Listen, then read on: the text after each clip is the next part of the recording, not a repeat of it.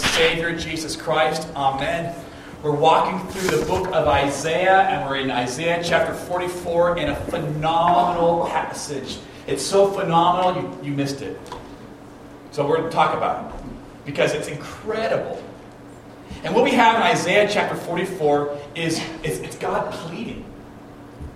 He's pleading with his people. Go ahead and pull it back out again, right there in your bulletins there. Remember these things, Jacob, for you, Israel, are my servant. I have made you. You are my servant, Israel. I will not forgive you. I will not forget you. I have swept away your offenses like a cloud, your sins like the morning mist. Return to me, for I have redeemed you. It's God pleading. At the risk of being, it's God begging. Remember. Return. God is pleading with his people to come back, to repent and remember and return. But here's the amazing part. The context of Isaiah is God pleading with his people to come back to him because they have fallen away from him, and they've fallen away so far that God has taken away their capital city, he's taken away their nation. The nation of Judah and the capital of Jerusalem is gone. And he's saying, come back to me. I'm going to restore your nation. I'm going to restore the capital city of Jerusalem. Now here's the amazing part. Isaiah is preaching and prophesying around 700 BC. Jerusalem isn't captured by the Babylonians until 586 BC. And the remnant doesn't return to Jerusalem until 532 BC. In essence, Isaiah is saying, and God is saying, I'm going to forgive you for something you haven't even done yet. It's kind of amazing, isn't it? It's astounding. It's a little weird, to be honest, but it's amazing. God forgives you for something you haven't done yet, but you will. It's an incredible piece of prophecy. Or maybe it isn't. Maybe just God knows his people so well, he knows what's going to happen.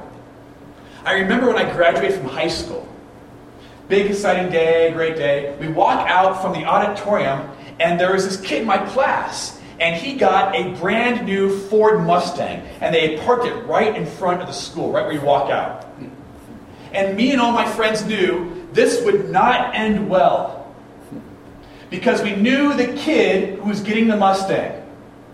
And we knew this would not end well. And sure enough, within a year, maybe two, that car was wrapped around a pole somewhere. And we all knew it was going to happen. Now, what if? What if the dad had taped a note to the steering wheel? And the note said, "Son, I forgive you for crashing this car. Love, Dad." Be a little freaky, huh? Now, you could argue it's not a good idea for parents to give a car to someone so irresponsible, and you'd be right. But what's great here is the foreknowledge and the grace of God. Because this is exactly what God is doing in this text for today. Isaiah prophesies the grace of God and the return of the exiles back to Jerusalem a little over 150 years before it actually happened. And so it got me to thinking, what would God say to us today back in 1850, 150 years ago? If there was a prophet, a preacher back then, what would he have said today? In 1850. Perhaps a prophet in 1850 would discuss racial reconciliation, or abortion, or a criminal justice system, or mental health, or greed and obsession with success and possessions in our world today. Perhaps that's what the prophet would talk about. And all those things are important, and they're all worthy of discussion. But I think I know the number one problem in America today. I think I know the number one problem in America today, and I would even say the number one problem in our world today. And Isaiah tells us in this text. See, the number one problem in America and even the world today is not racial reconciliation or abortion or the state of marriage or justice or government. It's none of those things. The number one problem in America today is that we have no idea how much we are loved. We don't. We have no idea. And some of you are shaking your heads going, yes, that's true. They have no idea how much they are loved out there. No, we have no idea how much we are loved. God loves you. It's astounding. For God so loved the world that he gave his one and only Son, so that whoever believes in him will not perish, but have eternal life. And we all know this. But think about it. It's amazing love. That's incredible love. I don't know about you, but I'm not giving my kids to anyone. Well, you could borrow them for a week or two if you want to. You know, that's cool. But to give them over to you so they could die for your sin, I can't do it. I can't do it. God's love is amazing, and Jesus' sacrificial death is absolutely incredible. It's incredible. We often honor people in our military who give their lives for our sakes. As well we should. As well we should. Here's the amazing part. Jesus gave his life for his enemies. Jesus gave his life for people who mock him. Jesus gave his life for people who made fun of him. Jesus gave his life for people who spat upon him and cursed his name and beat him. For those who hated him. The love of God is amazing. I believe that God instituted marriage and the family so that we'd just begin to learn about the amazing sacrificial love of God. See, there's things you learn when you're married. And the first thing you learn is that your spouse is a sinner. It's true. It's true. I love doing marriages and weddings. And we always read from 1 Corinthians 13, love is patient, love is kind, doesn't boast, doesn't envy. It keeps no record of wrongs. And I say to the couple, this is what you guys are going to do, right? And they're like, oh yes, we're going to do it. You're going to do it perfectly, right? Oh, absolutely, perfectly. But you're wrong. You won't do it perfectly. Because you're sinners, right? That's the first thing you learn in marriage. The second thing you learn in marriage is you are a sinner. I learned after I got married that I could justify any behavior. Anything. Here's a conversation that didn't actually take place in our household, but could have. So, honey, you like my new rifle? Yes, I know it's exactly like my other rifle, exact same caliber and everything, but this one is camouflage painted. So when I'm wearing my orange vest and my orange hat, I can sneak up on the deer. But those shoes you bought, I mean, really? You already have a pair of shoes. I can justify any behavior. You know why? Because I'm a sinner. And the third thing you learn in marriage is this. Kids are really messy. I mean, like, incredibly messy. Like poltergeist messy. Like spewing things out of their mouths messy. I remember I had my daughter Emma. And Emma did not sleep for 3 years. Emma did not sleep. And she would fall asleep if you held her. And if you put her back down in her crib, she'd wake up again. And so remember one night I was holding her. I'm like, this baby is so sweet. This baby is so perfect. This baby is so pure. And she spit up all over me. And I wasn't wearing a shirt. And I was like, had my head kind of cocked to her, you know. It got in my hair. And I'm thinking, I can't put her down because she'll wake up.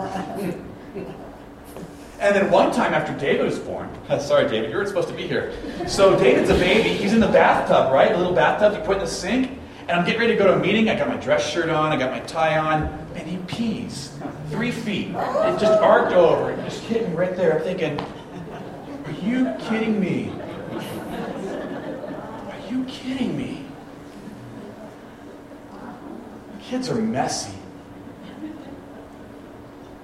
And in the family, you have this great lab. It's a laboratory. And the whole process, you're growing and loving and forgiving and learning what God's love for you looks like. It looks like holding a baby who spews on you and you don't clean it up, you just keep on holding her. God's love for you looks like that. It looks like getting peed on by someone and going, yep, this is what I signed up for, and it's good. It means sacrificing so your spouse can have, and you sacrifice because you love, and that's what love does. And you don't do it perfectly. You don't. Because you don't love perfectly. And we never love perfectly. But we'll never completely understand God's amazing love for you because you don't love perfectly. And the number one problem in America and in the world and in us is that we don't fully and completely understand how much God loves you. See, if we truly knew the amazing love of God, we would do nothing out of fear. 1 John chapter 4 says this. It says, God is love. Whoever lives in love lives in God and God in them. And this is how love is made complete among us so that we will have confidence on the day of judgment. You hear those words? God's love is so complete in you on that day of judgment, you walk in confidently because you know you're loved. On that day, it says this, in this world we are like Jesus. There's no fear in love. But perfect love drives out fear, because fear has to do with punishment. And the one who fears is not made perfect in love. See, we do things out of fear when we serve or give or act under a sense of compulsion. That's out of fear, not out of love. We follow Jesus out of fear when we serve with the hope for reward. I did this, so I'm kind of good. You know, I get a few extra points. We follow Jesus out of fear when we fail to risk. Because love takes risks. People in love take risks all the time. Why? Because they have nothing to fear. They have nothing to fear. They know that they are loved. When my wife and I were dating, I would take snowballs and I'd hit her dorm window, and she'd open up her window and I would sing her love songs. I was an idiot. And I could not care less. Because I was loved. And I do it now, and my kids yell at me, Dad, knock it off! You're off key! Jeez, right? But when we know we're loved, we take risks. And there's no fear. Saw a great example of this a couple weeks ago. We had a drama camp here. And these kids would practice their drama camp. And we had, I think, 15 kids. And for a week, they learned their lines, and they learned a lot of songs, and they learned some dance moves to the songs. Now, how many of you would get up here and dance for us? Me either. That's absolutely frightening. There's no way I would do that. And these kids, they all did it. I mean, that's courage. That is fearless behavior. They just jumped up there and started singing and dancing. And I thought, why can they do that? How come they're so bold? And I think I know the answer. They knew the audience. They knew who was watching them as their family and friends. And they knew no matter what they did, they were getting a standing ovation. Because they were confident in their love, that they were being loved. They were confident. I could just get up here, dance, sing, say some lines, and Sure enough, when it was all over, they all got roses, got standing ovation, and this, I'll be honest, it was far from Broadway. It was far from Broadway. And nobody cared. Because they were loved. And because they were loved, they had no fear. So, I want to try an experiment this morning. I want to see if anybody wants to volunteer. Come on up here. You could tell a joke. You could tell us about something that you did that was kind of cool. You could tell a story. You could sing a song. You could do a little dance. Whatever you choose. And we promise you, when you're done, we will applaud loudly and cheer wildly. We promise you this. So any volunteers? Kelly, come on up, Kelly. Wow. I don't have all my kids, so I'll do something. Yeah. Yeah. I always see you like this. To here. Yeah. What do you got? I'm a really good storyteller, so I'll tell a story. Tell a story. We'll disagree, but so my kids are 2, and then our twins are 1. So Braden is always running over the twins, and one of them just got a bloody nose in the nursery from Braden. Awesome. So that's just our life. It's just bumps and bruises and whatever. So the other night at grandparents' house, we were just messing with Braden and rolling him up in a blanket like a burrito, and then like unrolling him. He was just like flying everywhere. And then someone was like, well, let's swaddle him like when he was a baby. So we swaddled him up, and he's like a sardine. And then Lucas was like, yes. Like his eyes lit up. And he's like, I'm just going to go over and pound on him. So he crawls on over and just starts whacking at his face. And Braden's just laughing. And I took a video of it. And it was literally like 2 minutes of like him just like, but then he was kissing on him, and it was really sweet. But anyways, I posted it to America's Funniest Home Videos because it was hilarious. So that's my story. That's awesome.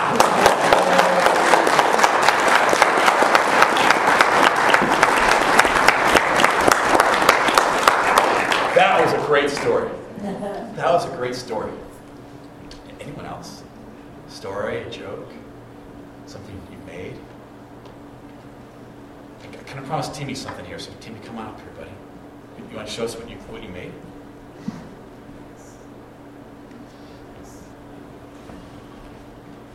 What is this? It's a Lego candy dispenser. How's it work? Well, there's a flap in the front, and where you only need to open it a small little bit, otherwise candy will come pouring out. And in order to get candy in the hopper-like thing, in the back slides back and forth. And it pushes the candy out? Well, into the hopper. Into the hopper, okay. And you put the candy in through the latch A right little there. door at the top. Candy inside, a little candy dispenser. I didn't mean it to look like a face, though. It looks great. Good job.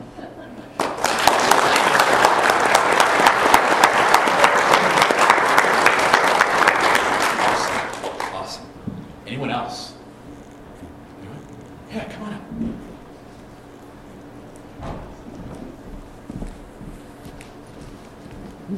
I have a story, and you don't have to worry, it's not about you.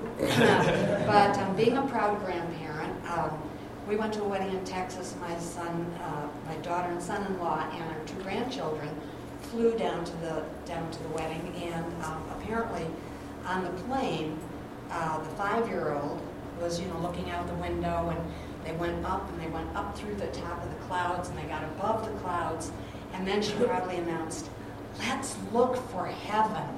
So that's my story. That's a good story.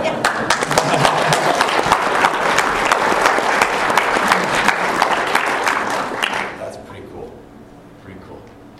We're running short on time here, so I got to cut this off. But you guys are awesome. And you're awesome, not because of what you do or say or things, but that of course you're awesome because of that. But you're awesomely loved. You're loved. So where is God calling you to be and to live and to love? Where is God calling you to risk? Is that coworker going through a tough time? That neighbor who's just moved in? That kid who just needs a little extra grace? Where is God calling you to risk and to love? That place that just needs your time and your talents and your gifts. Where is God calling you to risk and to love? Are you afraid? You afraid it might not go as well as planned? That it might fail? Of course it might. Of course it might. And it doesn't matter.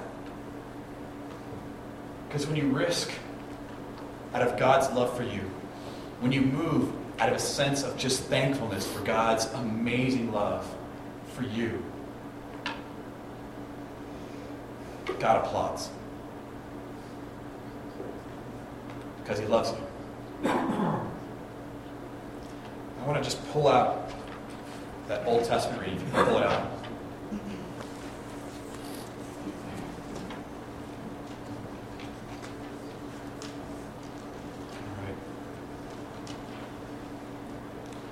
Where it says Jacob or Israel, I just want you to say your name. I want you to say this Old Testament reading together. Remember these things, Jason. For you, Jason, are my servant. I have made you. You are my servant. Jason, I will not forget you. I have swept away your offenses like a cloud, your sins like the morning mist. Return to me, for I have redeemed you. Sing for joy, you heavens, for the Lord has done this. Shout aloud, you earth beneath. Burst into song, you mountains, you forests and all your trees. For the Lord has redeemed Jason. He displays his glory in Jason. Amen. Let's stand and sing our closing song.